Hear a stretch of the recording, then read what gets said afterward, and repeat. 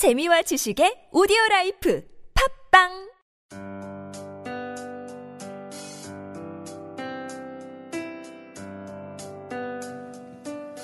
낭만서점 제1회 첫 번째 트랙 시작합니다. 낭만서점의 첫 문을 열겠습니다. 낭만서점의 문이 어떻게 생겼는지는 사실 저도 잘 모르겠습니다. 또 낭만서점 안에 무엇이 들어있는지도 아직은 잘 모르겠고요. 하지만 살며시 문을 열었을 때 웃음소리가 새어나오는 그런 공간이었으면 좋을 것 같습니다. 그 웃음 속에 가끔은 물음표와 느낌표도 있었으면 좋겠고요. 욕심이 좀 많은가요? 그만큼 각오가 특별하다고 생각해 주시고요. 그럼 이제 낭만서점 그 첫 번째 문을 열겠습니다.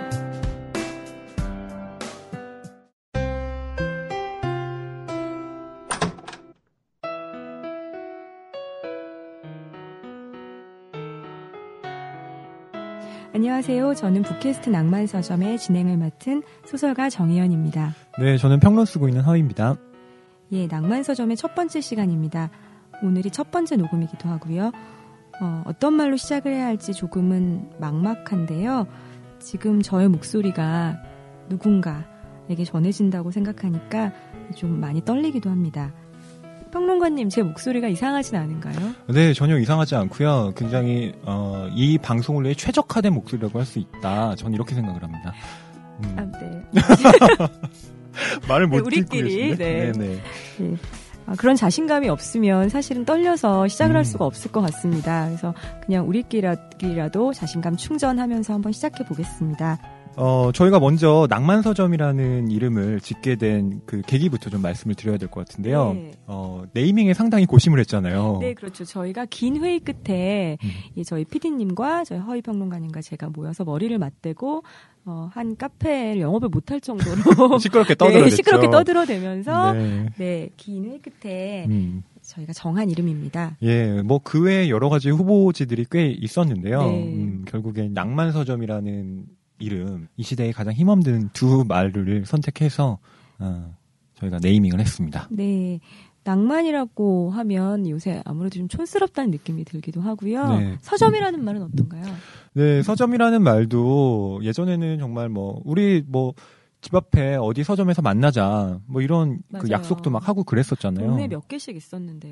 근데 저희 동네만 해도 이제 한두 개 빼고는 다 사라진 것 같아요. 네, 저희도. 네, 그리고 아무래도 인터넷 서점에서 책을 구입하시는 분들이 늘다 보니까 전 이제는 서점이라는 말이 더 이상 공간적인 어떤 것이 아닌 게 되어버렸어요. 그렇죠. 웹상으로만 존재하는 말이 돼버린 것 같기도 해요.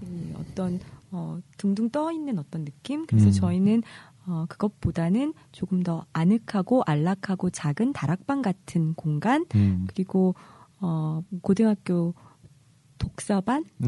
독서반 친구들처럼 작은 공간에서 서로 작은 책상에서 머리를 맞대고 너 오늘 무슨 책 읽었니? 나는 그 책 어떻게 읽었는데 이렇게 도란도란 이야기를 나누는 그런 공간이 되었으면 좋겠다는 바람이 있어요. 네, 사실 너무 많은 사람들과 이야기를 나누는 것보다는 정말 깊고 내밀한 이야기를 하려면 소규모의 그룹이 딱 좋잖아요. 네.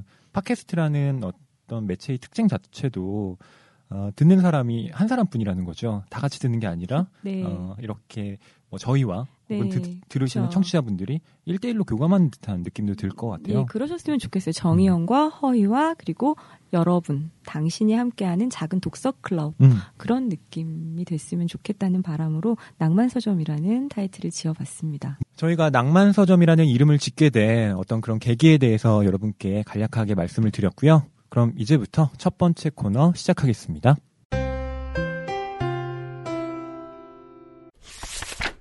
낭만서점의 첫 번째 트랙에서는 낭만서점이 고른 책이라는 코너를 중심으로 진행하겠습니다.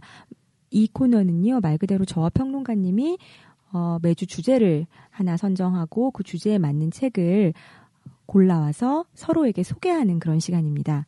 오늘의 주제는 저희 마음대로 정해봤습니다.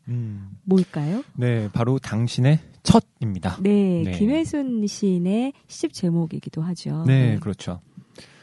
이 첫이라는 의미가 저희가 이제 첫 방송을 네. 여러분들께 선보이는 네네. 그런 자리잖아요. 그래서 주제를 뭘로 할까 정말 고심을 하다가 네. 첫 방송이니까 첫으로 가는 게 좋겠다 네, 이런 맞아요. 생각을 했었죠. 네. 네.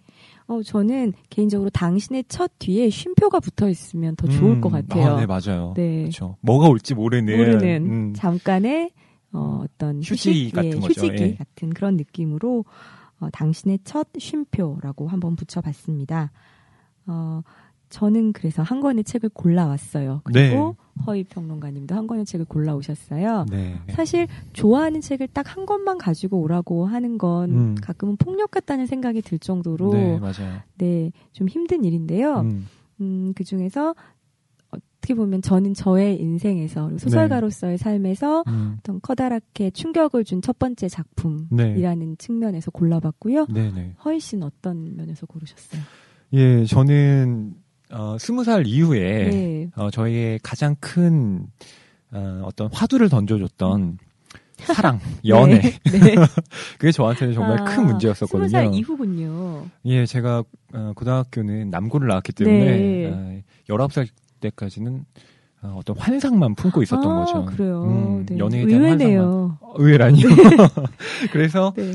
제가 첫 연애를 네. 시작했던 것은 사실 20살 때였거든요. 예, 그때 네. 이제 읽었었던 책을 골라왔습니다.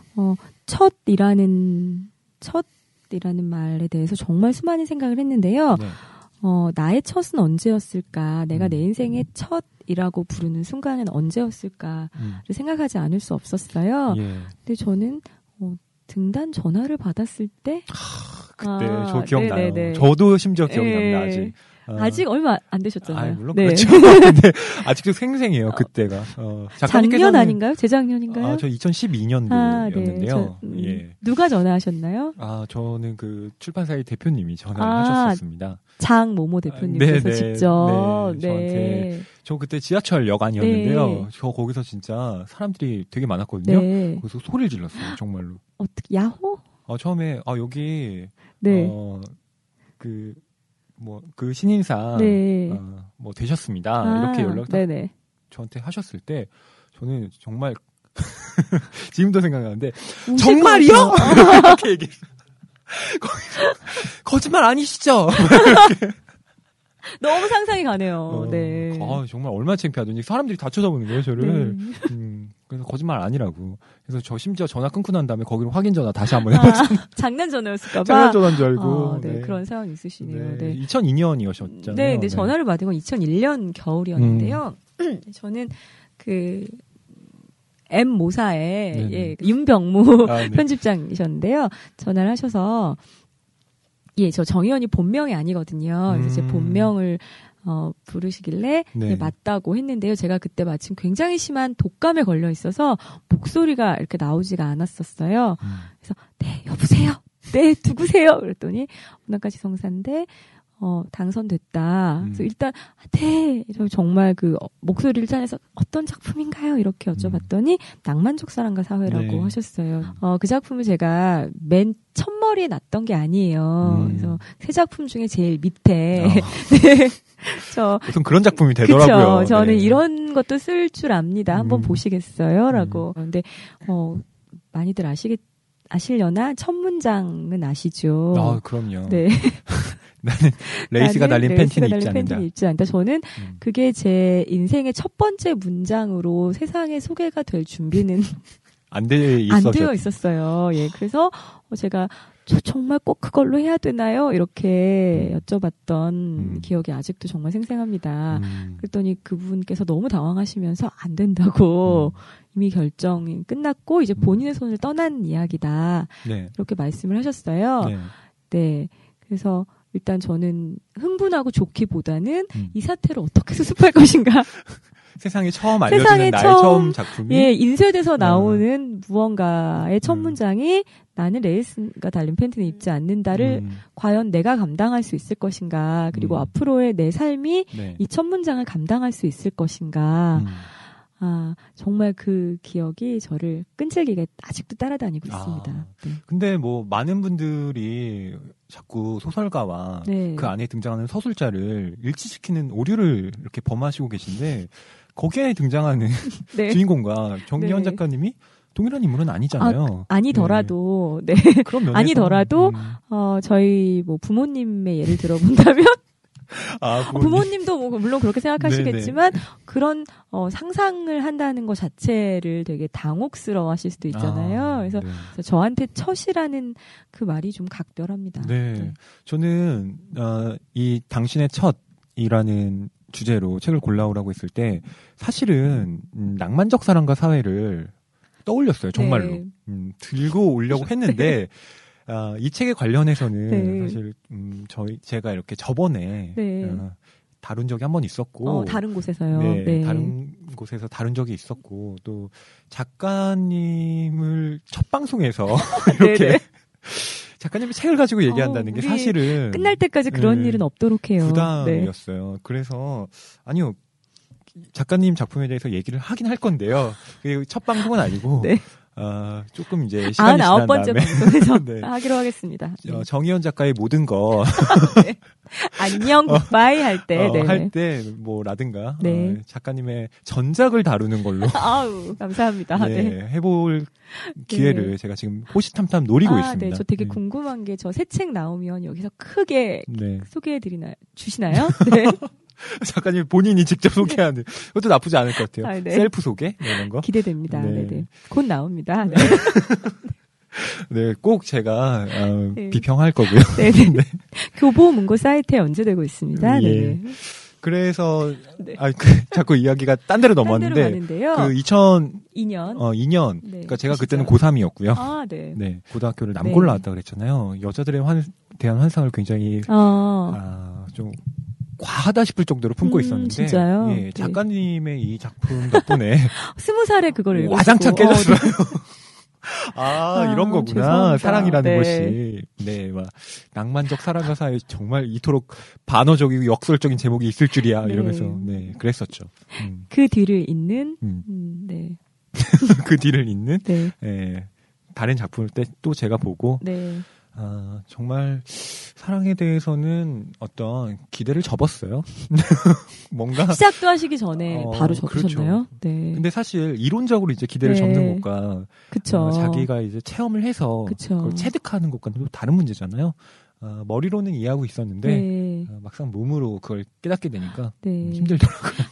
예, 오늘 그래서 가지고 오신 책은 알랭드 보통의 왜 나는 너를 사랑하는가 라는 책이었습니다. 왜 나는 너를 사랑하는가. 네. 정말 그 시절에 누구나 한 권씩 옆에 끼고 다니면서 대학생이라면 한 권 했던 바로 그 책을 준비해 오셨네요. 네. 이 책이 이제 초판이 나온 게 2002년이었습니다. 네, 맞아요. 청미래에서 파란색으로 나왔죠. 네. 그리고 이제 제가 대학에 입학한 게 2003년이었으니까 나온 지 한 이제 2년째 되는 책이었는데 그 당시에 저는 이제 이 책을 잘 모르고 있다가 제가 예술 철학 수업을 듣고 있었거든요. 근데 거기에서 이제 저 가르치던 선생님이 이 책을 그냥 지나가시듯 추천을 하시더라고요. 네.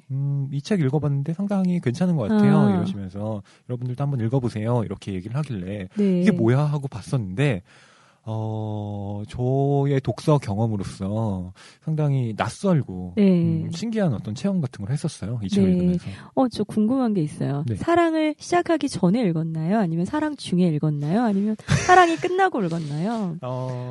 요게요. 제가 정확히 얘기하면 이제 사랑을 시작하기 전이었죠. 이제 막 몽글몽글한 어떤 환상을 갖고 있을 예습을 때. 먼저 시작하셨네요. 그렇죠. 왜 나는 너를 사랑하는가. 지나친 선행학습이었다는 생각이 들진 않으세요? 고등학교 때 너무 많이 선행학습해서 그게 대학 때까지 영향을 미쳤네요.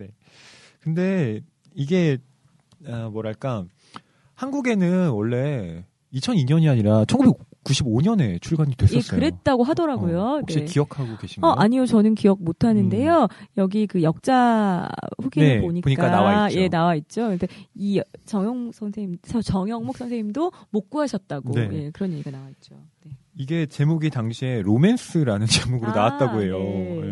원제가 SS 인러브죠. 뭐 사랑에 관한 이야기, 뭐 사랑에 대한 이야기 정도로 이제 번역을 할 수가 있을 텐데. 영미권에서는 온 러브, 미국에서는 맞습니다. 사랑에 대하여 이렇게 뭐 번역이 됐을 텐데. 저는 이 번역본 제목이 정말 탁월했다고 생각해요. 그러게요. 이거 누가 지으셨는지 꼭 여쭤보고 싶어요. 이거 진짜 이 제목을 보면 네. 이 책을 손에 안 들 수가 없는 그러게요. 거예요. 사실 제가 뭐 로맨스 네. 아니면 사랑에 대하여 이렇게 나왔으면 안 읽었을 거예요. 제가. 네네. 그런데 왜 나는 너를 사랑하는가? 근데 저는 이 배열도 정말 절묘하다고 생각하는데요. 왜를 제일 앞으로 빼는 이 탁월한 감각. 그렇죠. 예. 나는 너를 왜 사랑하는가? 나는 왜 너를 사랑하는가가 아니라 왜 나는 너를 사랑하는가? 그렇죠. 예, 정말 절실한 물음입니다. 네. 네, 의문부사를 가장 문장 앞으로 그쵸. 이렇게 위치시켰을 때 가지는 강조의 효과가 있거든요. 네, 그럼요. 네. 저는 이제 잘 몰랐던 거죠. 사랑을 하긴 해야 될 것 같은데 뭐 사랑도 못 해본 20살짜리 진짜 천둥 벌거성이 같은 남자애가 이제 왜 나는 너를 사랑하는가를 보고 있으니 20살짜리 사랑도 못 해본 애가 이거를 그렇죠. 네. 술 취하면서 읽는 느낌? 그렇죠. 네. 먼저 이렇게 책으로 배우고 네, 너무 재밌네요. 그다음에 실습으로 네. 이행해보려는 그런 얄팍한 심보를 제가 갖고 있었던 거죠. 그래서 실습으로 바로 이행하셨나요? 우선은 이제 미팅 같은 거 되게 많이 했었고요. 원래 미팅 나가서 이 책 얘기도 하고. 아니 싫어하더라고요. 그게 저는 그러니까 여자애들이 뭘 좋아하는지를 잘 몰랐어요 그 당시에. 첫사랑이 모두 다 실패한다라고 얘기를 하잖아요. 자꾸 첫 이야기가 나와서 하는 말씀이긴 하지만 첫사랑이 왜 실패할까? 서툴기 때문이거든요. 뭐든 다 처음이니까 의욕은 굉장히 앞섰는데 상대방이 무엇을 원하는지는 알지 못하는 거죠. 상대방까지 미처 관심을 둘 여력이 그렇죠. 없는 것 같아요. 내 마음이 너무 힘들고 크기 때문에. 네. 자기 자신도 감당을 못하는데. 그래서 뭐 제가 뭐 왜 나는 너를 사랑하는가를 읽고 뭐 이러한 사랑에 대한 정의를 뭐 이야기해주거나 이러면 여자애들은 별로 뭐. 네. 뭐 이렇게 왠지 얘기하더라고요. 그 모습에서 클로이를 만나기 전에 이 주인공 나의 모습이 겹쳐지는 건 왜일까요? 여기서 그 클로이가 여기 주인공이죠. 네네. 나한테 여자 주인공이 클로이죠. 클로이고 이제 남자 주인공은 이름이 정확하게 나오지 않더라고요. 나 아닌가요? 그냥 나로밖에 안 나와요. 뭐죠? 그래서 이름이 안 나와서 저는 못 찾았는데요. 클로이가 나한테 나중에 싸움을 할 때 이렇게 얘기를 합니다. 지성 과잉의 답답한 똥 같은 놈. 근데 그랬던 것 같아요. 뭐든 이렇게 머리로 이해하려는 사람이 갖고 있는 특유의 답답함 같은 거 있잖아요. 20살은 정말 과잉의 시절이죠. 안 그러면 또 조금 이상하지 않나? 아무튼 제가 이제 뭐 첫사랑이라기보다는 첫 연애를 그래서 이제 20살 때 했는데 불과 3개월 만에 실패했어요. 100일을 못 가더라고요. 네네네. 그게 왜 그럴까 생각해봤는데 아무래도 정말로 제가 뭐 의욕 과잉, 나만 좋은 걸 자꾸 했다는 느낌도 들고요. 그런 면에서 이제 나의 사랑이 무엇이 문제였을까 단추를 하게 됐었는데 이 책을 다시 읽게 됐었죠. 다시 찾아 읽어봤는데 이 주인공이 빠져있는 그 문제들이 저랑 정말 비슷한 거예요. 내가 이 과정을 그대로 사실은 100일 만에 밟았구나. 내가 그런 보편적인 혹은 일반적인 인간이었구나. 그런 인간이었구나. 나의 사랑이 그런 보편적인 사랑이었구나. 보편적이라기보다는 나는 그냥 슬퍼지려고다. 똑같은 인간이었구나 나도. 뭐 이런 생각이 들면서 자기 자신이 한없이 초라해지는 거죠. 그러니까 나의 이 뭐랄까 끝나버린 사랑을 혹은 정말 왜소해진 자아를 어떻게 하면 좀 추스릴 수 있을까 이런 걸 좀 고민하다가 이 책을 다시 들춰보게 됐고 아무래도 이 왜 나는 너를 사랑하는가는 제 이제 어른으로서의 삶이 시작된 20살이라는 처음의 책이라는 그런 의미가 좀 각별하게 담겨있는 책이죠. 다시 읽어보시고 나서 회복은 되셨나요? 회복이요? 이걸 제가 첫 방송에서 이렇게 자꾸 저의 개인 연애사를 말씀드려도 될지 잘 모르겠지만 아니요, 전 얘기할 용의가 있습니다. 그런데 제가 싫다는 게 아니고요. 얘기할 수 있는데 해주세요. 제가 이렇게 그 외에 그 이후에 이제 몇 번의 뭐 많은 건 아니고요. 몇 번의 어떤 연애를 하게 되면서 똑같은 걸 반복하더라고요. 되게 웃긴 게 알면서도 반복을 하는 거예요. 물론 뭐랄까 좀 능숙해지긴 하죠. 어떤 면에 있어서 대처하는 데도 그렇고 조금 나아지는 면이 없지 않아 있긴 하지만 결국엔 그 수순을 똑같이 답습하는 저희 모습을 발견했을 때 20살이나 10년이 흐른 지금이나 나는 정말 그 시간에 멈춰 있었구나 이런 생각을 하게 됐어요. 밑줄 친 부분도 비슷하고. 그래요? 네. 저는 10년 전에 밑줄 친 부분이랑 지금 좋은 부분이 정말 다르더라고요. 예. 그래서 재밌다는 생각을 했는데요. 네. 이 왜 나는 너를 사랑하는가 정말 많은 분들이 사실은 좋아하시고 또 많이 읽힌 그런 책이죠. 근데 재미있는 것이 이 책이 가장 많이 읽힌 곳이 바로 한국이라고 합니다. 네, 이건 제가 알랭드 보통 씨에게 직접 면대면으로 만나서 들은 말이고요. 그래서 드 보통 씨가 한국과 한국 독자들을 참 특별하게 생각하세요. 항상 고맙다고 말하시고. 그러게요. 예.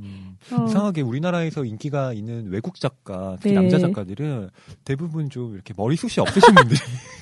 베르나르 베르베르와 알랭드 보통 네, 가운데 머리 잘 없으시죠. 네, 제가 두 분을 다 되게 가까이서 볼 기회가 있었는데요. 진짜 비슷해요. 그쵸. 풍기는 느낌도 비슷하고 얘기를 나눠봐도 굉장히 지적 호기심도 많고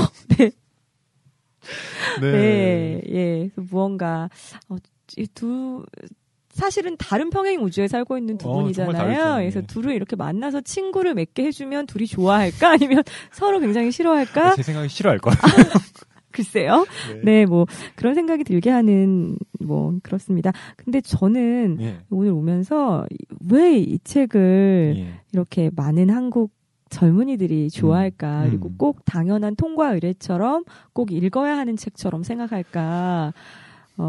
이게 되게 궁금했어요. 근데 가만히 생각해 보니까 그런 것 같아요. 우리나라 사람들은 되게 공부를 좋아하잖아요. 공부요? 네. 좋아하나요? 좋아하든 뭘 어떻게 하든 어쨌든 공부를 하도록 아주 어릴 때부터 그냥 학습되어 온 것들이 있잖아요. 공부 기계가 되죠. 뭐 기계라고 하면 그렇지만 그래서 되게 무엇이든 공부하고 학습하는 것이 굉장히 당연해서 어쩌면 이 책이 계속 쭉 스테디셀러, 베스트셀러로 남아있는 것이 아닐까라는 생각도 해봤어요. 이 책을 다 읽고 나면, 그래, 맞아. 나도 그랬지. 사람들은 다 그렇잖아. 라고 자기 그 지나간 사랑을 좀 객관화 시켜보게 되는 것 같아요. 근데 그 객관화가 정말 객관화인지 아니면 뭐 다른 것인지는 좀 논의해볼 필요가 있겠지만, 예. 그래서 저는 일종의 왜 나는 너를 사랑하는가는 그 20세기 후반 그리고 21세기까지 그 한국 젊은이들에게 일종의 연애 학습서 역할을 충실하게 하고 있다라고 생각합니다. 네, 알랭드 보통이 1969년생인데요. 이 소설을 25살 때 쓴 거예요. 네, 첫 소설이죠. 정말 놀라웠다는 그런 느낌이었어요. 그러니까 25살 때 이런 책을 쓰다니 정말 어떻게 보면 25살이기 때문에 가능한 소설이기도 하죠. 예, 그런 책이기도 하죠. 왜냐하면 이 소설을 읽으면서 저는 남자 주인공의 이름이 정확하게 나오지 않는데 이 나가 저는 자꾸 알랭드 보통이라는 생각이 드는 거예요. 아마도 네, 정말로.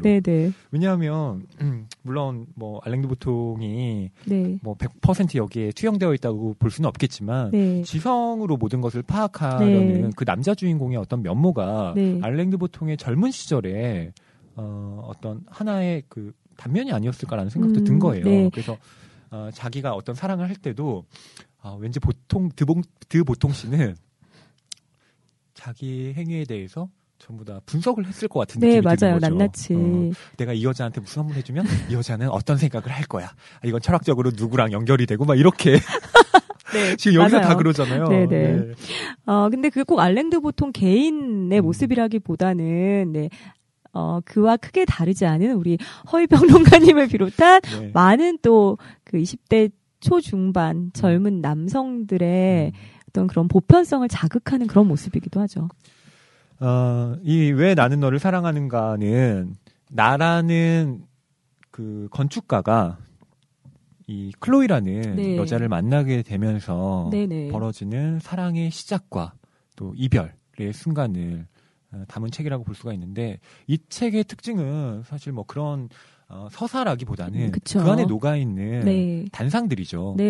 그런 생각이 들었어요. 그래서 굉장히 철학적인 이야기들이 이 안에 많이 기입되어 있고 그것이 우리 삶과 동떨어진 것이 아니라 이런 철학자들의 어떤 어려운 말들이 내가 이렇게 아파하고 혹은 기뻐하는 삶의 순간들과 맞닿아 있구나라는 그런 깨달음을 얻게 해주는 책이었던 것 같아요. 내가 이 여자의 옷을 벗길까 말까 하고 있는 순간에조차 깃들어 있다는 것, 나의 어떤 삶은. 심지어 정말로 모든 어떤 그쵸, 네.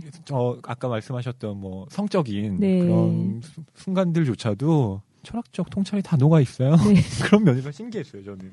이렇게 그러게요. 얘기할 수 있구나. 네. 그리고 또 한 가지 재미있는 건 이 모든 그 얘기들이 네. 단순히 글로써 설명되는 네. 것이 아니고 뭐 통계라든가 확률, 도표, 그림 이런 것들이 네. 되게 많이 기입돼 있어요. 그래서 클로이의 치아에 대해서 얘기할 때 뭐 플라톤적 치아, 스탕달적 치아 이렇게 재밌죠. 네. 정말 재밌었어요. 네. 그러니까 가지런한 치아는 네. 플라톤적 치아고 네. 그다음에 좀 삐뚤삐뚤하면서 네. 사이가 맞아요. 벌어진 치아는 스탕달적 네. 치아다라는 그 네. 이분법적 구도도 재밌어요. 아유, 정말 재밌구나라는 생각이 들더라고요. 특히나 그 플라톤적 치아라고 할 때는 사실 플라톤이 절대적인 이데아를 상정하잖아요. 그래서 완벽한 미가 네. 있다라고 생각해서 가지런한 치아를 했는데 실제로 내가 좋아하는 치아는 클로이처럼 약간 앞니가 벌어진 여자한테 매력을 느끼는 거죠. 그러면서 근데 과연 그럴까? 그게 클로이여서 매력을 먼저 클로이인 게 먼저인지 이가 벌어진 것이 먼저인지를 또 우리는 네, 분석해 볼 필요도 이가 있습니다. 벌어진 모든 여자를 그런 사실은 건 아닙니다. 아니죠. 네. 그러니까요. 네. 저는 그건 아니라고 생각하는데 네. 클로이가 갖고 있는 독특한 매력이 네, 있겠죠. 클로이기 때문에. 그래서 어떤 그런 소소한 재미들이 이 안에 좀 섞여 있었다는 것에 대해서 전 흥미를 느꼈었고요. 그리고 연애의 디테일들은 정말 좀 세부적으로 다르지만 네. 뭐 서양이나 동양의 네네. 차이들이 있잖아요. 저는 가장 큰 차이를 느꼈던 건 여기서 클로이가 23세 네. 나이로 등장을 네네. 하거든요. 근데 혼자 살잖아요. 맞아요. 그리고 그 첫 데이트 후에 네, 네. 바로 그냥 뭐 첫 네네네. 데이트 화장실 좀 쓴다고 한 다음에 네네 바로 되게 이대로 재밌는 가실 게, 건가요? 네. 그래서 이렇게 끝에 이렇게 예, 옷을 붙잡잖아요. 그쵸. 그러면서 남자가 내가 당황해하니까 네. 우리는 아이가 아니잖아. 네네. 이렇게 해서 바로 네. 뭐 그런 약간 식으로 그 남자 소년의 환타지도 조금 들어가 있는 것 같은 느낌이 그래서 제가 들기도 20살 해요. 때 좋아했나 봐요. 네. 그렇기도 하고 뭐 같이 샤워를 한다던가 이런 거 굉장히 충격적인 거예요. 네. 이런 게 할 수 있구나. 그리고 이렇게 다른 결혼도 안 장르로 했는데 읽으신 거 아닌가요, 이 책을? 좀 야하게 읽기도 했어요. 네. 그런 면에서 저는 이 책 도대체 어디 가야 하는 그래요. 네, 그럴 수도 있군요. 아니 제가 20살 때 읽었잖아요. 리비도가 이제 막 이제 사춘기에 네. 억압되어 있었던 네네네네. 그런 충동들이 이제 막 해방됐던 제가 시기였거든요. 열심히 찾아보겠습니다. 근데 저는 정말 전 그런 그렇게 게 눈에 읽지는 이렇게 못해서 팍 들어오더라고요. 네. 그래서 이제 뭐 자꾸 창피해지는데 네. 뭐 라 로슈푸코라든가 칸트, 니체 네. 뭐 등등의 이런 철학자들의 언급들이 쭉 제시가 되는데 저는 재밌었던 것 중에 하나가 그 안헤도니아라는 개념이었어요. 네네. 거기서 클로이랑 그다음에 내가 같이 스페인으로 여행을 떠나는데 네. 거기서 클로이가 심하게 아프죠. 네. 그래서 이제 의사를 불러와서 진단을 했는데 의사가 걱정할 필요 없다고 이거 안헤도니아다라고 얘기를 네. 했던 거죠. 네. 안헤도니아라는 건 정확하게 얘기한다면 행복을 잃을지도 모른다는 갑작스러운 공포잖아요. 그래서 의사가 하는 말이 전 더 웃겼어요.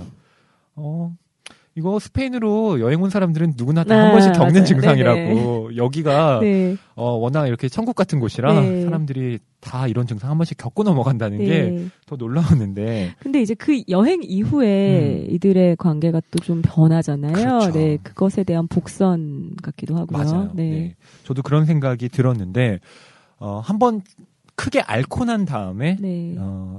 자기가 하고 있는 사랑에 대해서 다시 한번 되돌아보게 되는 네. 클로이로서는 그런 시간이었던 것 같은 생각도 들고요. 그렇게 되면서 이 나라는 사람은 낭만적 테러리즘의 단계로 빠져들게 됩니다.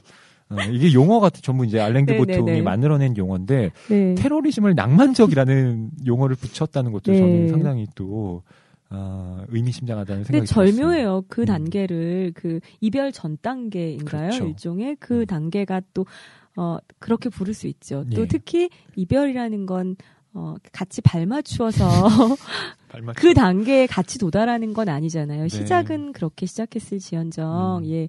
그 이별의 과정은 너무 서로 속도의 차이가 나니까요. 네. 그는 낭만적 테러리스트가 또 될 수밖에 없었죠. 그렇죠. 네. 뭐 낭만적 테러리즘이라고 하니까 말이 되게 어렵지만 네. 실제로는 그쵸. 질투심 자극하거나 네. 삐지는 거죠. 네. 나 이렇게 화났으니까 나 좀 봐줘 네. 라고 얘기하는 건데 일반적인 테러하고 다른 것은 테러범들은 그 대상을 사랑하지 않죠. 그렇기 때문에 뭐 돈을 받거나 혹은 목적이 네. 달성이 되면 끝나는 거지만 이것은 사랑의 감정을 전제하고 있기 때문에 네. 사실 이기고 지는 게 없는 거죠. 게다가 네. 그 대상이 그렇게 해서 나한테 온다 한들 네. 내가 이렇게까지 해서 올 사랑이었으면 이건 진짜 사랑이 아닐 거야. 둘의 관계에서 낭만적 테러범이 될 수밖에 없는 사람은 저는 필연적으로는 사실은 약자, 그 순간은 약자죠. 그렇죠. 네네. 네. 그래서 어쨌든 제가 20살 때 읽었었던 이 왜 나는 나를 사랑하는가와 30 즈음에 접어들어서 네. 10년 후에 읽은 왜 나는 너를 사랑하는가는 상당히 유사한 어떤 감정의 진폭을 나타내 주기도 했지만 제 자신이 조금은 변했다는 생각을 들게 해준 작품이기도 해요. 20살 때 정말 서툴고 의욕으로 넘쳤던 그 당시에 읽었었던 책이기도 하지만 10년이 지난 지금에는 이래서 클로이가 떠날 네. 수밖에 없겠구나. 이제는 좀 상대방의 네네. 그 여자 입장도 헤아릴 수 있게 되는 네. 그런 시각을 좀 가지게 된 것 같아요. 허위평자님은 네. 알랭드 보통 책 중에서 이 책을 가장 좋아하시나요?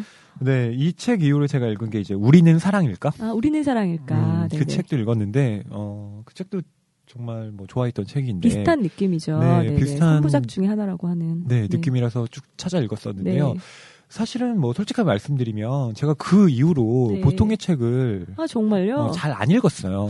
그러니까 어느 순간에 시기가 지나니까 보통 씨의 책을 손에 안 잡히더라고요. 왜 그런지 잘 모르겠는데. 네. 그래서 제가 뭐 사실 집에 불안, 뭐 행복의 건축, 여행의 기술 책은 다 있어요. 다 샀는데 잘 들춰보지 않게 되더라고요.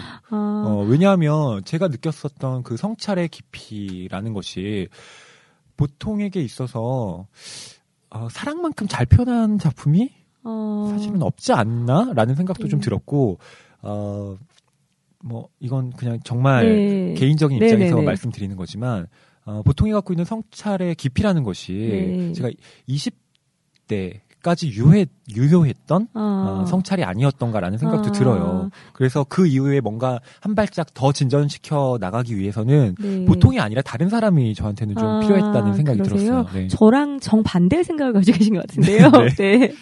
저는 그 알랭드 보통 작품 세계를 둘로 나눌 수 있다면 많이들 좋아하신 왜 나는 너를 사랑하는가나 아까 말씀하신 뭐 키스앤텔이라거나 그런 작품들이 있어요. 네네. 그런 작품들이 있고 또 반대로 어떤 르포라이터로서의 보통의 모습을 보여주는 뭐 공항에서 일주일이라든지 일의 기쁨과 슬픔이라든지 그런 두 개의 장르로 크게 나눌 수 있는데요. 저는 아주 솔직히 말씀드려서 보통의 그 두 번째 모습이 훨씬 더 좋습니다. 네, 그러니까 정말 훌륭한 르포라이터라고 생각해요. 예, 다큐멘터리 작가 PD로 일한 적이 있다고 하죠. 그래서 일의 기쁨과 슬픔인데 원제가 지금 정확하게 생각이 안 나는데요. 네, 그런 책은 정말 더 한국에서 조금 더 널리 읽혔으면 좋겠다는 생각이 들 정도로 조금 어떻게 보면 저평가된 작품이라고 생각하고요. 그런 작품들이라고 생각하고요. 그렇죠. 저는 우리나라에서 오히려 알랭드 보통이 그 사랑에 대해서 무언가 젊은이들에게 철학의 당위정을 발라서 이야기하는 그런 사람으로 알려진 것이 그렇게만 알려진 것이 조금은 좀 안타깝고 불만스럽기도 합니다. 사실은 더 다양한 모습들이 그에겐 있고 그리고 또 개인적으로는 그랑 같이 작업을 해봤잖아요. 근데 작업을 할 때 저희가 사실은 우리가 사랑에 대해서 썼지만 그 시작하기 전에는 서로 백지 상태였거든요. 서로 무언가 코워크를 한다는 것만 정해져 있고 서로 무엇을 할지는 모르는 상태였을 때 사실은 처음에 그런 의논을 했었어요. 저는 한국의 무언가 그게 뭐 병원이든 학교든 한국의 뭐 고등학교라면 한국의 고등학교를 한 곳에 정해서 밀착 취재해서 르포를 쓰고 알랭드 보통 씨는 런던에 있는 그런 네. 고등학교를 해서 르포를 써서 그것들을 각각 한 권의 책으로 내면 의미 있는 작업이겠다. 그런 생각을 했었는데 여러 가지 뭐 시간상의 제약이라든지 그런 것 때문에 이루어지지 못하고 다른 형식으로 픽션의 형식으로 이루어졌었어요. 근데 그게 좀 아쉽기도 해요. 그러니까 어쨌든 작가님께서는 소설가 알랭드 보통도 좋지만 네. 실전적 활동가로서의 알랭드 보통도 좀 한국 독자들이 주목을 해주셨으면 좋겠다라는 그랬으면 말씀을 좋겠고요. 그리고 하신 거고요. 르포라이터로서의 알랭드 보통 더 좋고요. 예, 제가 뭐 그 부분을 좀 간과한 것 같기도 하네요. 네. 예. 아닙니다. 그런데 아니 뭐 네. 사실이고요. 어쨌든 알랭드 보통이 굉장히 다양한 면모를 갖고 있는 네. 그런 뭐 저술가인 건 분명한 것 같고요. 거기에 대해서 이제 우리나라의 독자분들이 뭐 왜 나는 너를 사랑하는가 외에도 다른 어떤 책들에 관심을 많이 기울여 주셨으면 하는 생각도 저도 듭니다. 네, 알랭드 보통 씨는 사실 좀 당황하더라고요. 이게 자기가 25살에 썼는데 지금 45인데 한국 독자들은 아직도 그 얘기를 한다. 조금 재미있기도 하고 의아하기도 하다. 그런 말씀도 하셨어요. 아니면 우리나라에서 특유의 어떤 그 코드와 그쵸. 이 책이 갖고 있는 게 통하는 부분이 있는 것 같아요. 아까 제가 말한 그 학습으로서의 연애. 그렇죠. 네. 그리고 아무래도 우리나라 독자들이 공감하고 가장 좀 절실하게 닿아 있는 부분이 바로 이 사랑에 관한 우리가 어디서 이걸 배우지 않잖아요. 그쵸. 그러다 보니까 알랭드 보통 씨가 하고 있는 무슨 뭐 인생학교라든가 뭐 이런 것들도 충분히 의미가 있는 작업이 아닌가라는 생각이 드네요. 그리고 또 지금 드는 생각은 왜 나는 너를 사랑하는가의 주인공 나의 모습이 그 아시아권 남성들의 어떤 조금은 부끄러워하고 자기의 감정을 겉으로 잘 드러내는 훈련을 받지 못한 그런 모습과 일맥상통하는 부분이 좀 있는 것 같아요. 그래서 이 나는 전형적인 서양 남자의 모습이라기보다는 그런 어떤 좀 부끄러워하고 자기 감정을 겉으로 막 드러내는 것보다는 약간 안으로 사귀면서 혼자 막 이런 궁리 저런 궁리 해보는 모습에서 어떤 친밀감을 또 한국 독자들이 느끼시는지도 모르겠네요. 아무래도 정말 그 찌질한 지식인 남성이라는 측면에서 홍상수 영화의 한 장면을 보는 것 같기도 해요. 그렇죠. 좀 어린 버전. 어린 버전이죠. 홍상수 영화의 청소년 버전. 그렇죠.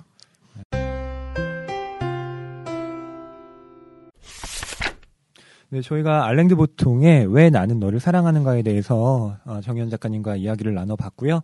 이번에는 작가님께서 가져오신 준파 라이리의 축복받은 집에 대해서 이야기를 좀 해보려고 합니다. 예, 제가 선택해온 저의 첫 번째 책은요. 준파 라이리라는 인도계 미국 여성 작가입니다.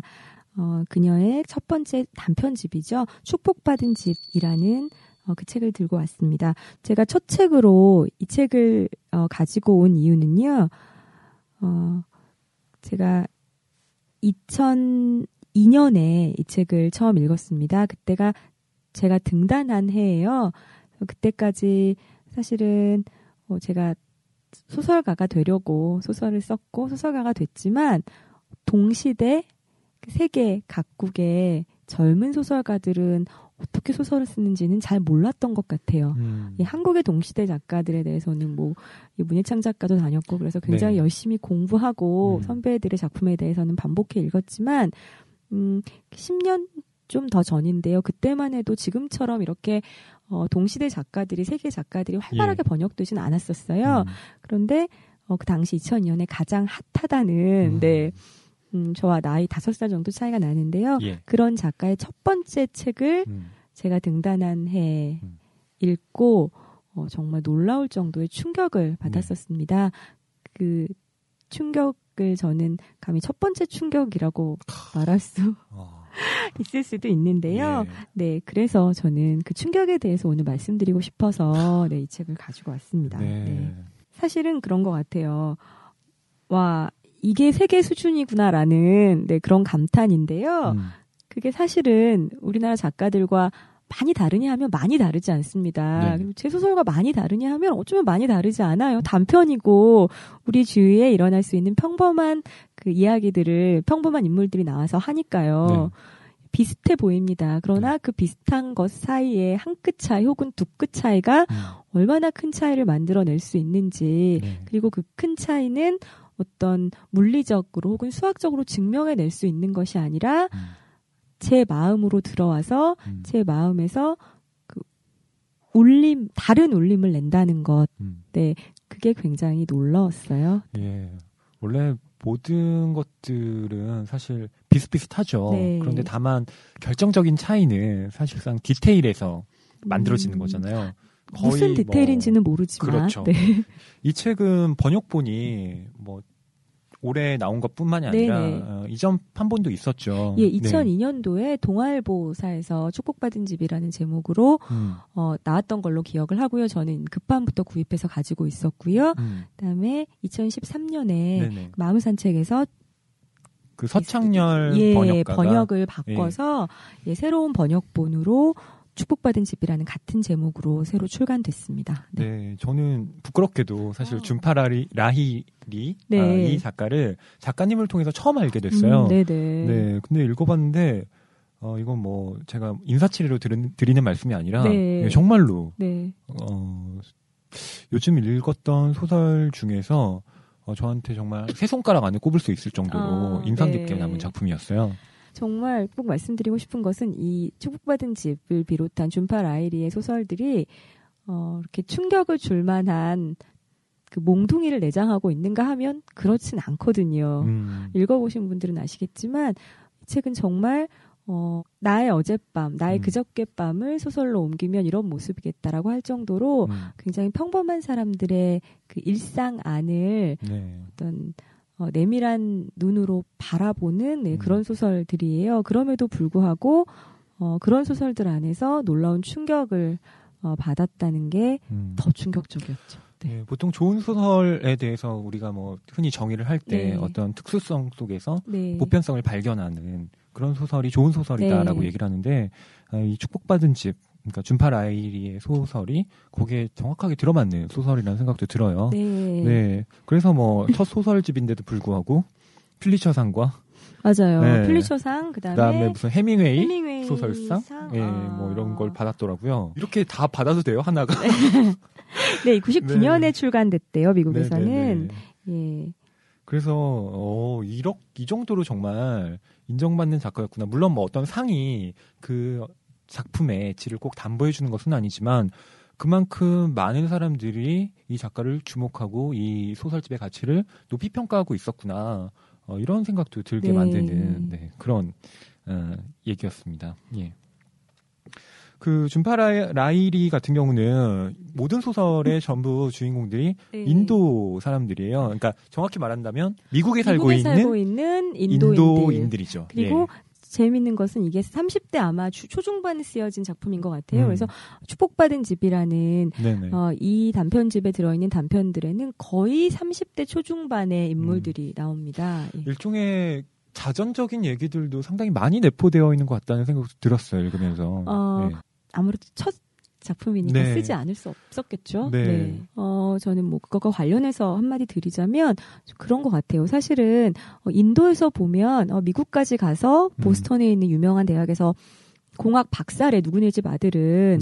그런 사람이죠. 그래서 온 집안의 기대를 한 몸에 받고 그 먼 땅 이국까지 와서 생활하고 있는 사람들. 그러나 그들의 정말 실제 모습이 어떤지를 이 책에서 보여줘요. 맞아요. 근데 그들은 굉장히 약한 인간이죠. 그래서 완전한 미국인일 수도 없고 완전한 인도인일 수도 없고 두 발을 땅에 붙이지 못하고 둥둥 떠 있는 사람들. 그리고 그 사람이 혼자 사랑하는 것이 아니라 부인 혹은 이웃 또 어떤 가족 이런 관계망 속에서 둥둥 떠 있는 사람들 여러 명이 모여서 손을 맞잡고 같이 둥둥 떠 있을 것인가? 아니면 누군가는 자꾸 이제 발을 땅에 붙이자고 끌어내리는데 그 중력으로 끌어내림을 당할 것인가? 나는 내리고 싶지 않은데 그런 갈등들. 사실은 경계인들의 삶을 보여주고 있는 거죠. 네, 그렇죠. 근데 정말 비단 그들이 인도계 미국인이어서 경계인인 것이 아니라 우리는 누구나 경계인일 수밖에 없고 그런 모습을 인도계 미국인이라는 어떤 상징적인 소재 안에서 그 이야기를 풀어나가고 있는 거죠. 그렇죠. 우리는 어딘가에 소속돼 있다라고 생각하지만 실제로는 전부 다 걸터 앉아 있는 거잖아요. 언제 밀려날지도 모르는 거고 그런 면에서 언제나 불안에 떨고 있는 건데. 그렇죠. 그래서 정말 사실은 인도계 미국인인 준파 라일뿐 아니라 네. 그 이창래 씨 네네. 있죠. 예, 그렇게 뭐 우리나라 한국인이지만 미국에서 네. 한국인으로 활동하시는 그런 작가들, 예. 수잔최 씨나 이창래 씨나 이런 분들의 이야기도 네. 어떤 똑같이 누구나 경계인일 수밖에 없다는 점에서 그 어떤 우리의 불안을 그들을 통해서 공감하게 하는 네네 어떤 그런 역할을 하는 소설들인 것 같고요. 네. 또 미국뿐 아니라 우리나라 분들이 일본에 사시는 네. 예, 뭐 제일 한국인들의 네. 그런 소설들도 뭐 이양지 씨 소설이라든지 네, 그렇죠. 그런 것들도 또 마찬가지로 일본인에게도 한국인에게도 그리고 제3세계의 어떤 독자들에게도 감동을 줄 수 있는 것 같아요. 우리가 우리 삶 자체가 사실은 늘 불안하고 예, 늘 어디로 갈지 모르는 사람들이기 때문에 네. 감정의 어떤 결들을 네. 이 인도인이라는 어떤 생활 풍속 안에서 네. 사실 좀 독특한 면들이 분명히 그쵸. 있거든요. 네. 근데 그런 것들이 좀 생경하게 다가온다기보다는 전혀 아무렇지도 않게 일상적으로 느껴지는 게 되게 신기하더라고요. 또 한국이랑 굉장히 비슷하죠. 되게 전통적이면서 가족의 대가족의 무언가를 중요시하고 그래서 저는 이 인물들 중에서 여자들이 마음이 많이 아프더라고요. 네. 그랬죠. 네, 주로 이제 자발적으로 온 뭐 사람들도 있지만 거기서 사진만 보고 예, 결혼을 해서 네. 남편을 따라와서 예, 사리를 입고 그 미국 교수 아파트에서 생활하는 30살의 여자 네, 그런 모습들이 참 가슴을 아프게 하죠. 네. 그거 예전에 그 우리나라의 무슨 뭐 좀 오래된 소설이긴 하지만 뭐 대작으로 손꼽히는 아리랑 같은 소설 보면요. 거기서 묘사가 돼 있잖아요. 그 먼 어떤 이국의 섬으로 진짜 노동을 하러 간 그런 분들이 이제 결혼을 할 때 사진 하나 달랑 보내는 거죠. 그래서 거기서 이렇게 사진 받고 그럼요. 그냥 부인이 이렇게 배 타고 오는. 네, 그런 모습들이 되게 문학적이에요. 그리고 사실은 네, 남의 삶에 대해서 문학적이라고 말하는 게 좀 폭력 같기도 한데요. 문학하는 사람의 눈으로 보면 삶 자체가 되게 문학이고 이런 이야기를 그냥 갖다 쓰면 되겠네. 뭐 준파 라일은 얼마나 편할까 이런 생각이 들기도 해요. 네. 평범하지 않다는 거죠. 사실 평범해 보이지만 평범해 보이지만 그 안에 네네 그 어떤 고통과 비일상성이 내재 있다는 거죠. 그런 면에서 문학적이라는 말씀이시죠. 미래는 불안하다는 거. 네, 그게 문학적인 것 같아요, 저는. 그러니까 또 작가님께서 그 말씀하셨잖아요. 모든 사람들이 자기 자신에 대해서 좀 나는 좀 이상한 거 아닌가? 이런 감정을 갖고 있다는 걸 최근에 알게 되셨다라고 말씀하셨잖아요. 네, 뭐 어렸을 때 몰랐던 것 같아요. 어른이 돼서 알았어요. 그럴 수밖에 없는 게 사람들이 잘 표현을 안 하잖아요. 나 사실은 아무래도 화성에서 온 것 같아. 이렇게 얘기하는 순간. 바로 왕따에. 그렇죠. 네가 김수현이냐? 네. 이렇게 되는 거잖아요. 가장 일반적인 모습으로 보이고 싶어 하지만, 예, 돌아서서는 또 가장 그렇지 않아 보이고 싶어 하는 것 같아요. 네. 그래서 정말 친한 친구가 아니고서는 자기를 완전히 이렇게 내보일 수 없는 거죠. 정말 친한 친구한테는 내보이나요? 전 안 그러는데. 가장 친한 친구한테도 그러지 않으신가요? 그런 얘기 나 좀 이상한 것 같지 않니? 그런 얘기 하지 않는 것 같아요. 거울 보고나 얘기할까? 혼자서 그런 말. 네네, 말은 하지 않지만 뭐 혼자 생각하지 뭐 가족에게도 그런 얘기 하지 않는 것 같아요. 그렇죠. 예, 가장 보통의 존재로 보이기를 기원해요. 그래서 그 낭만적 사랑과 처음을 그토록 경계하셨군요. 아직도 저희 집안의 금기어입니다. 그 구절이요? 네네. 레이스가 날린 팬티라는 단어는. 네, 참 정말. 네. 여기서 저 가장 좋아하는 단편 하나를 고르라면 질병통역사라는 작품이에요. 근데 예, 작가도 저랑 비슷했나 봐요. 그래서 지금 한국에서는 축복받은 집이라는 그 단편의 제목을 따서 축복받은 집이 표제작이 됐지만 원래 원서에는 질병통역사가 이 책의 제목이거든요. 근데 이것은 뭐 이 책에 대해서 이 소설 다시 할게요. 이 소설에 대해서 잘 모르시는 분들이 많으실 테니까 뭐 간략한 줄거리를 좀 언급해 주시는 게 좋을 것 같은데요. 전 세상에서 소설 줄거리를 요약하는 게 제일 힘들더라고요. 어렵죠, 그렇죠? 네, 진짜 어려워요. 맞아요. 근데 여기는 두 부부와 다 인도인들인데요. 유럽에서 온 2명의, 미국에서 온 2명의 부부와 그다음에 한 명의 통역사 겸 가이드 예. 그 둘의 이야기입니다. 네. 그 세 명의 이야기입니다. 그래서 그 다스 부부라는 부부를 그 안내하는 가이드가 카파시 씨인데요. 네. 이 카파시 씨가 다스 부부를 되게 젊은 인도계 부부를 안내하면서 벌어지는 어떤 하루의 일, 네. 네. 딱 하루에 일어나는 일이죠. 일들을 그리고 있다는 점에서 한 정말 오후의 일, 단편의 특성을 그대로 그쵸. 반영하고 있는 소설이죠. 그 시간의 흐름이 그냥 고스란히 느껴집니다. 네. 근데 이 다스 부부는 그 아이들 어린 올망졸망한 아이들 3명을 데리고 고향을 방문한 되게 평범한 그런 부부인 것처럼 보여요. 네. 인도계 미국인인데 인도로 그렇죠. 여행을 온 거죠. 이 가족은 인도인처럼 보였으나 옷은 외국인처럼 입고 있었다. 그래서 카파시 씨는 이들을 외국인 관광객으로 대해야 할지 인도인으로 대해야 할지 굉장히 혼란스러워합니다. 네. 예. 그런데 이 다스 부인이 카파시 씨에게 아무에게도 말한 적이 없는 어떤 아주 치명적인 비밀을 왜인지는 몰라요. 카파시 씨도 네. 그에게 말합니다. 예, 그렇죠. 네. 굉장히 무겁고 끔찍한 비밀이에요. 그래서 카파시 씨는 얼떨결에 스포일러를 당해버립니다. 남의 인생에 대해서. 그래서 이분 도대체 왜 이 사람이 나에게 이런 말을 하는 걸까를 모르는 채 눈을 꿈뻑이면서 보내는 어떤 오후에 관한 이야기입니다. 그렇죠. 네. 그래서 이 카파시 씨가 갖고 있는 직업이 이 책의 제목이기도 한데요. 질병 통역사죠. 네. 질병 통역사라고 하면 정말 이게 뭐야? 라고 생각하시는 분들이 계실 것 같은데요.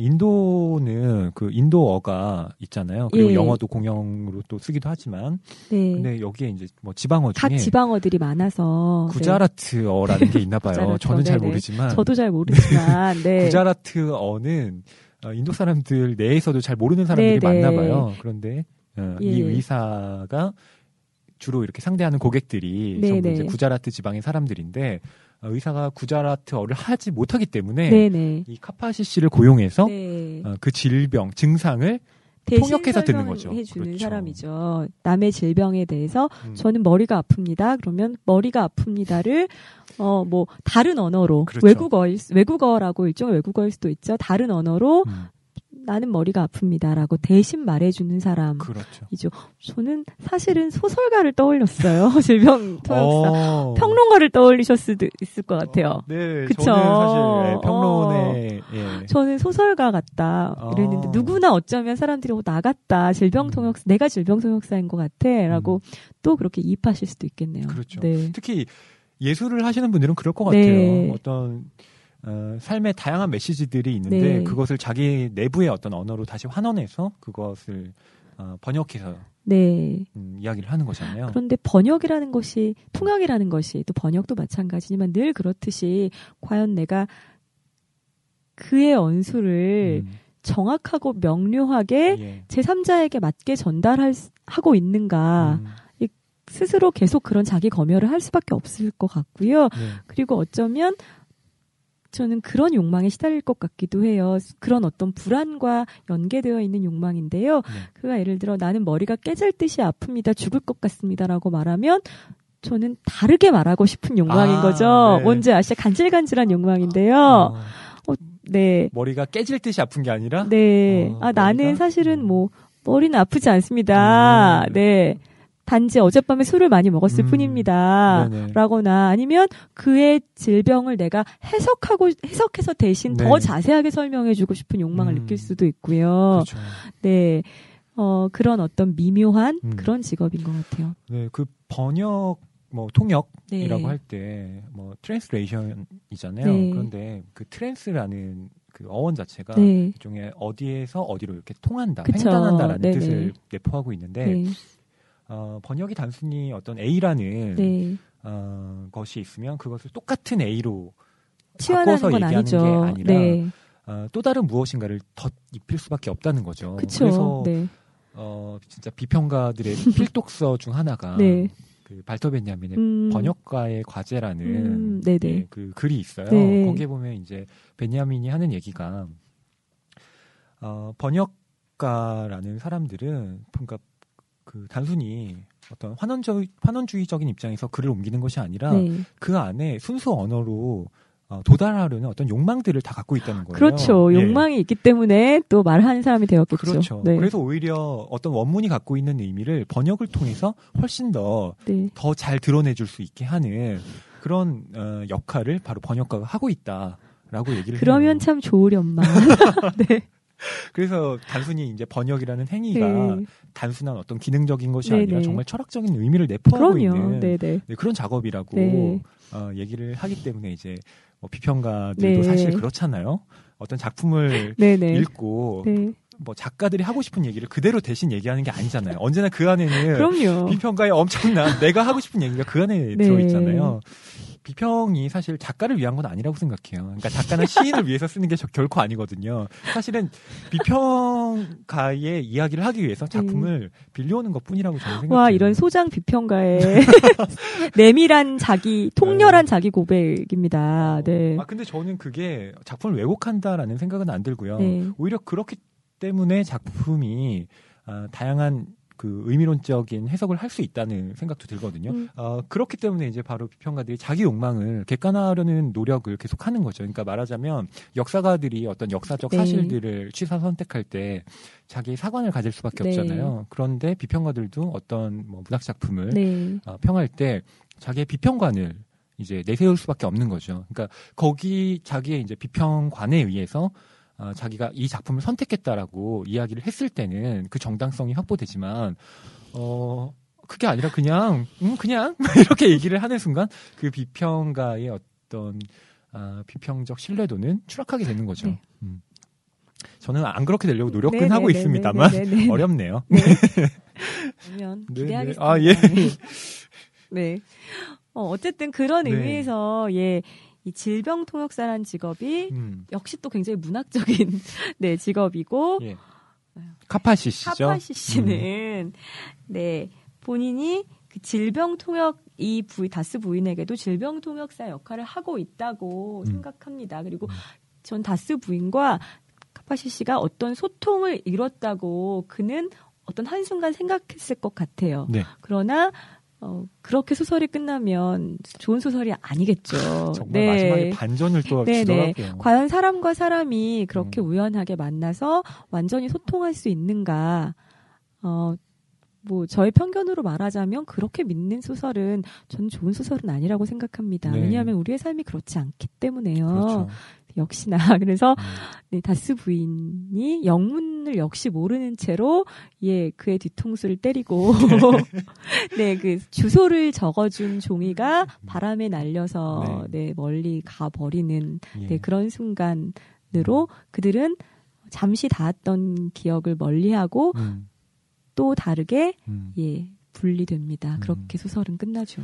그리고 여기서 카파시 씨가 되게 이상적인 인물처럼 보이긴 하지만, 실제로 들여다보면, 다스 부인과 이렇게 얘기를 하려고 했던 그 은밀한 욕망은, 맞아요. 이 여자를 뭔가 내가 인간 대 인간으로서 소통하고 싶다라기보다는, 그건 아니었던 것 같아요. 훨씬 더 그냥 동물적인. 다리를 먼저 봤거든요. 수컷적인 욕망이었던 것 같아요. 그렇지만 또 우리가 그게 뭐라고, 수컷적 욕망 때문이잖아, 너라고 말하면 그는 또 조금 억울할 것 같기도 해요. 사람 마음이 그거 하나는 아니잖아요. 그렇죠. 물론 그렇지만 저는 그 마음이 굉장히 컸다. 그러니까 다른 수많은 어떤 사람들이 있음에도 불구하고 유독 다스 부인과만 소통을 하려고 했다는 점에서 역시 이성과 다스 씨한테는 전혀 관심도 없잖아요. 다스 씨는 전혀 곁을 주지 않았잖아요. 그러니까 다스 부인한테만 유독 그렇게 신경을 쓰는 카파시 씨가 상당히 좀 인간적이다라는 생각도 들었고. 바로 그런 인간적인 모습이 그를 소설의 주인공으로 만드는 거죠. 소설적 인간입니다. 인간적인 인간, 소설적 인간이죠. 또 아이러니했던 건 카파시 씨도 이제 오랜 부부 생활을 한 사람이고, 그다음에 여기에 나오는 다스 그 부부도 결혼 생활, 아이도 벌써 3명이나 있는 부부잖아요. 권태로운 부부죠. 그럼에도 불구하고 그 두 부부 모두 결혼 생활에 대해서 그다지 즐거움을 느끼고 있지 않다는 것. 그러니까 배우자에 대해서 별로 그렇게 오래 했기 때문에 그러니까 알뜰살뜰한 어떤 느낌을 갖고 있지 굉장히 않은 새삼스러운 거죠. 말투로 말씀하셔서 저는 그게 더 놀라운데요. 그래요? 아니 근데 보통 되게 많은 부부들이 이렇지 않나요? 네, 그냥 전 전형적인 모습 같은데요. 미혼이기 때문에 저는 사실 네네. 우리가 결혼을 이제 결심을 하거나 이랬을 때는 네. 그런 느낌을 갖는 거잖아요. 아 나는 이 사람과 영원히 행복하겠어라는 마음을 갖고 사실은 결혼하는 거지. 아 이 사람과는 5년 후에는 대면해질 거야. 이렇게 우리가 각오하고 결혼을 하진 않잖아요. 그렇지만 5년 후에 대면 하진 않지만 그렇지만 그 행복이라고 말씀하셨는데 저는 그 행복이 뭔지는 잘 모르겠어요. 늘 되게 하이퍼된 상태, 고조된 상태로 있는 게 행복인가?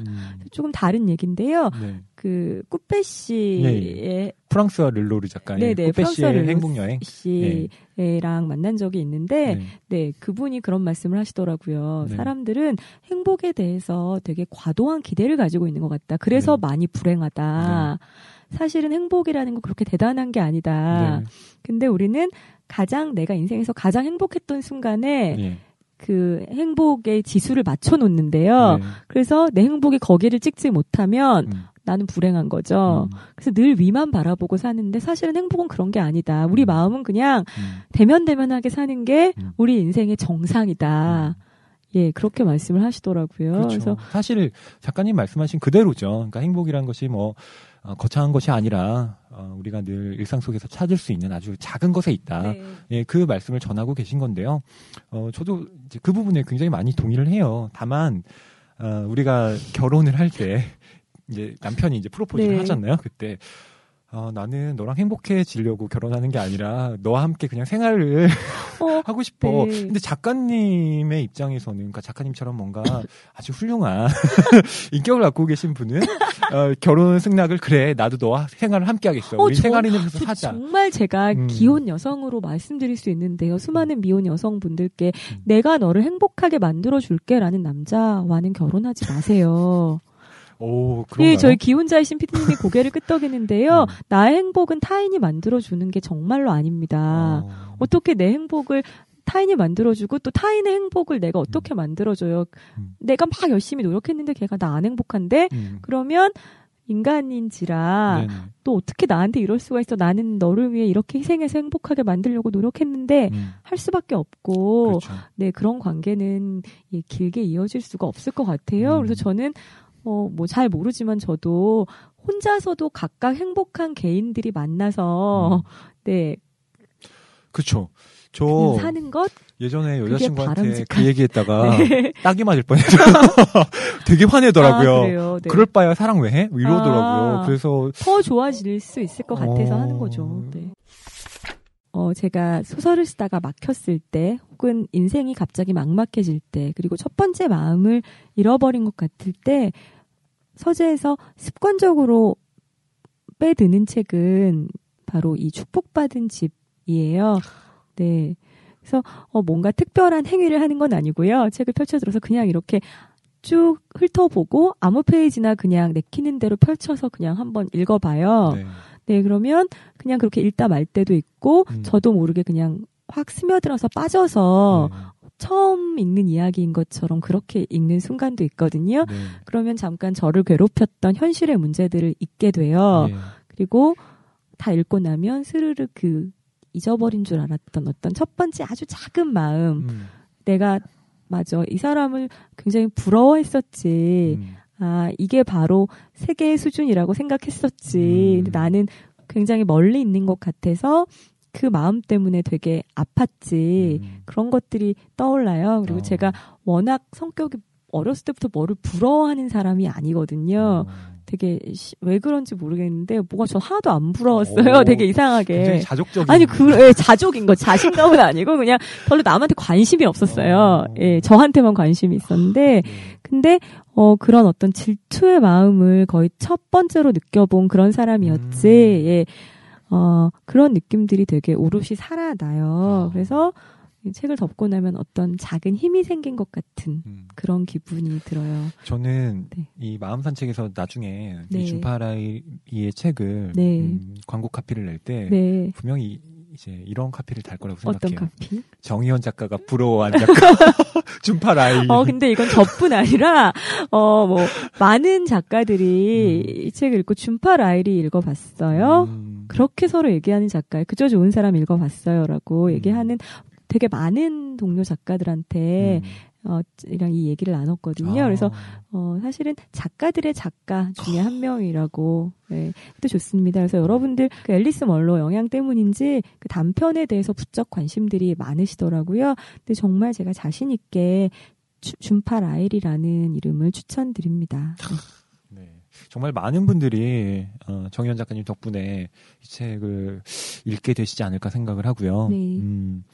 작가님께서는 오늘 알랭드 보통의 왜 나는 너를 사랑하는가와 네. 또 축복받은지 이렇게 소개하시면서 어떠셨나요? 좀 네. 뭐 예전에 읽었던 책을 다시 한번 읽으시니까 아무래도 좀 감회가 새로우셨던.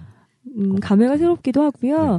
그리고 무엇보다 아까 잠깐 얘기 나왔는데 그때 내가 좋았던 부분과 또 지금 좋은 부분이 이렇게 다를 수 있구나. 그래서 그런 것 같아요. 오랜만에 어떤 한 권의 책을 다시 읽는 것은 그 시절에 나와 조우하는 것 그런 생각이 들었어요. 꼭 미숙하기만 했던 것 같지도 않고요. 어리석기만 했던 것 같지도 않고요. 네. 지금 내가 얼마나 멀리 와 있는지 그 시절로부터 그런 생각이 들었습니다. 그리고 일단 오늘 첫 녹음이었고 첫 시간이었는데요. 정말 제가 당신의 첫이라는 주제에 걸맞게 첫 번째 방송을 얼마나 정신없이 했는지 되게 정말 떨면서 했는지 이것도 언젠가 먼 훗날에는 기억하게 되겠죠. 네. 근데 객관적으로 제가 봤을 때는 작가님께서는 이게 첫 방송 같지가 않으세요? 너무 능숙해서 네.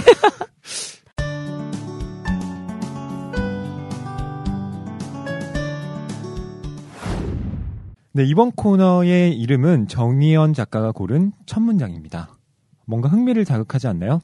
정희원 작가님이 책을 읽으시면서 인상 깊었던 혹은 기억에 남는 첫 문장을 읽고 소개해 주시는 코너인데요. 네, 작가님의 첫 단편, 유명한 첫 문장이 있잖아요. 아까 작가님께서 부끄럽다고 하셨던 나는 레이스가 달린 속옷을 입지 않는다.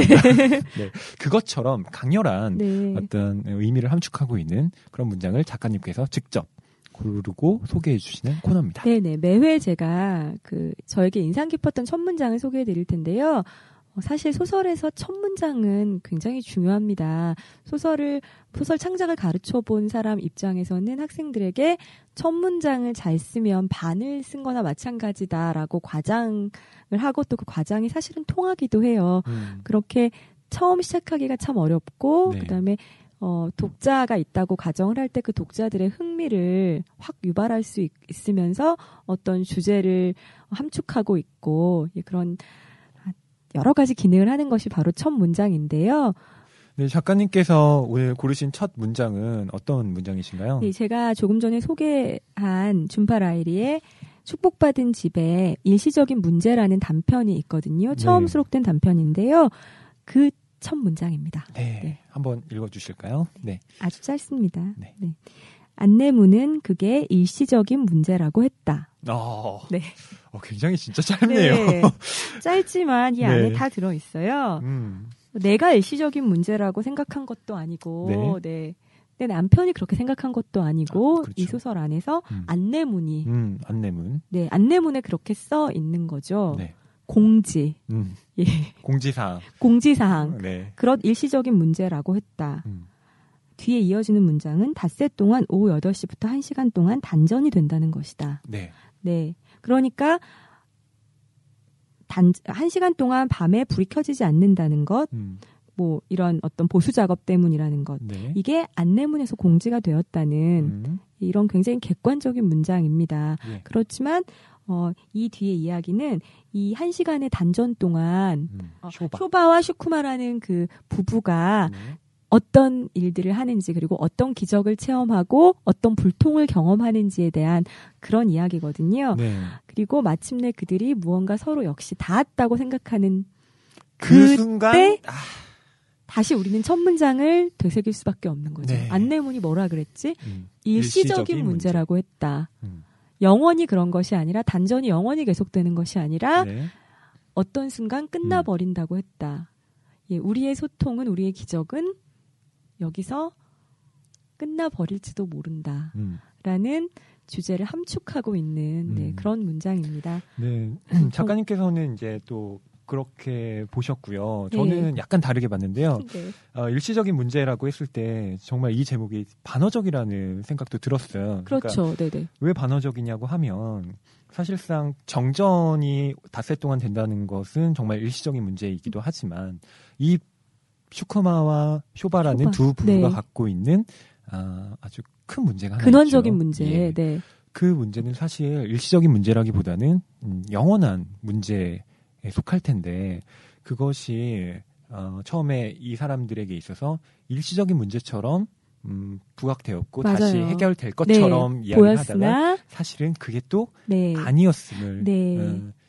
결정적인 순간에 그 의도를 배반하는 거죠. 예, 맞습니다. 예, 그렇다는 측면에서 정말로 이거는 아이러니의 극치를 보여주는 제목이기도 두 합니다. 가지를 다 포함하고 있는 네. 그런 문장입니다. 안내문은 일시적인 문제, 그것이 일시적인 문제라고 했다. 네. 과연 일시적인 문제일까 아닐까는 독자들이 판단하실 네, 그렇죠. 그런 몫인 것 같습니다. 네. 낭만서점에서는 첫 번째 트랙에서는 제가 소개하는 첫 문장이 준비될 거고요. 그 다음에 두 번째 트랙에서는 항상 우리 허위평론가님이 준비하시는 어떤 책의 마지막 문장이 번갈아 가면서 준비될 겁니다. 수미상관의 미학이죠. 그렇죠. 저희끼리 막 자화자찬하고. 네. 예.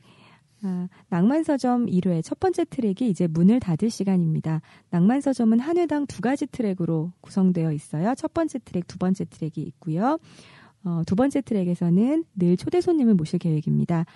이 두 번째 트랙에서 역시 멋진 초대 손님과 함께 책과 문학에 대해서 재미있고 자유로운 대화를 나눌 예정이니까 기대 많이 해주시고요. 예, 들어주세요. 저희 미리 첫 번째 게스트분을 살짝 그럴까요? 소개해드려도 될 것 같아요. 낚시? 낚시요. 네. 네. 뭐 낚시라기보다는 좀 말씀을 드릴까요? 이분은 여성입니다. 네, 우선 여성이시고 굉장히 아리따우십니다. 네. 정희연 작가님만큼의 미모를 자랑하시는 분이에요. 네. 네네. 저보다 훨씬 어리시며 훨씬 풋풋한 미모를 자랑하시는 네, 또 한 가지 연예인이십니다. 네, 연예인이시고요. 이번에 첫 책을 출간하셨죠. 네, 와 여기까지. 네, 여기까지. 네. 굉장히 매력이 넘치는 분으로 알고 있는데요. 예. 좀 만날 생각이 정말 기대가 됩니다. 저희도. 네. 그래요. 전 두근두근합니다. 네. 첫 번째 트랙을 정말 정신없이 녹음을 했어요. 네.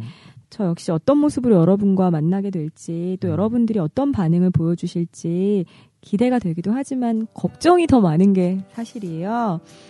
하지만 더욱 열심히 하고 점점 더 나은 모습을 보여드릴 것을 약속드립니다. 네, 열심히 노력할게요.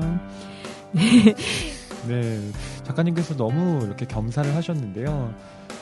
제가 사실 행사 전문 그쵸. 떠오르는 평론 쓰는 사람으로서 작가님의 진행 능력은 굉장히 탁월하셨어요. 진짜 제가 이렇게 아부를 하는 게 아니고요. 정말 잘하셨고요.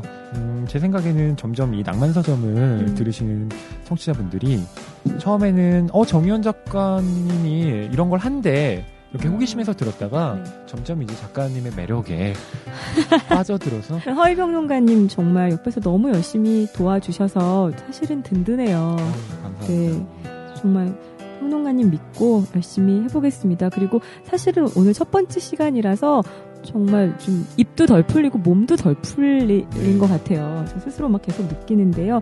하고 싶은 얘기가 있어도 막 어디서 끼어들어야 되는지 잘 모르겠고 실은 더 이렇게 편안한 모습, 재밌는 모습 많이 보여드릴 수도 있었는데 아쉽고요. 예, 그렇지만 앞으로 저희한테는 많은 시간이 남았기 때문에 앞으로는 좀 더 편안하고 즐거운 시간 되도록 열심히 하겠습니다. 네. 정희연 작가님의 내적 검열이 방송이 거듭될수록 점점 그 봉인이 풀려 날 거라는 예고를 제가 미리 말씀을 드릴 거고요. 네. 아마 그때쯤 되면 정희연 작가님의 새로운 면모를 여러분들께서 많이 알게 되실 수 있을 것 같아요. 네, 어쨌든 예, 여기까지 들어주셔서 감사합니다. 저는 소설가 정희연이었고요. 예, 저 평론가 허이였습니다. 예, 낭만서점 첫 시간 문을 닫습니다. 다음에 또 오세요.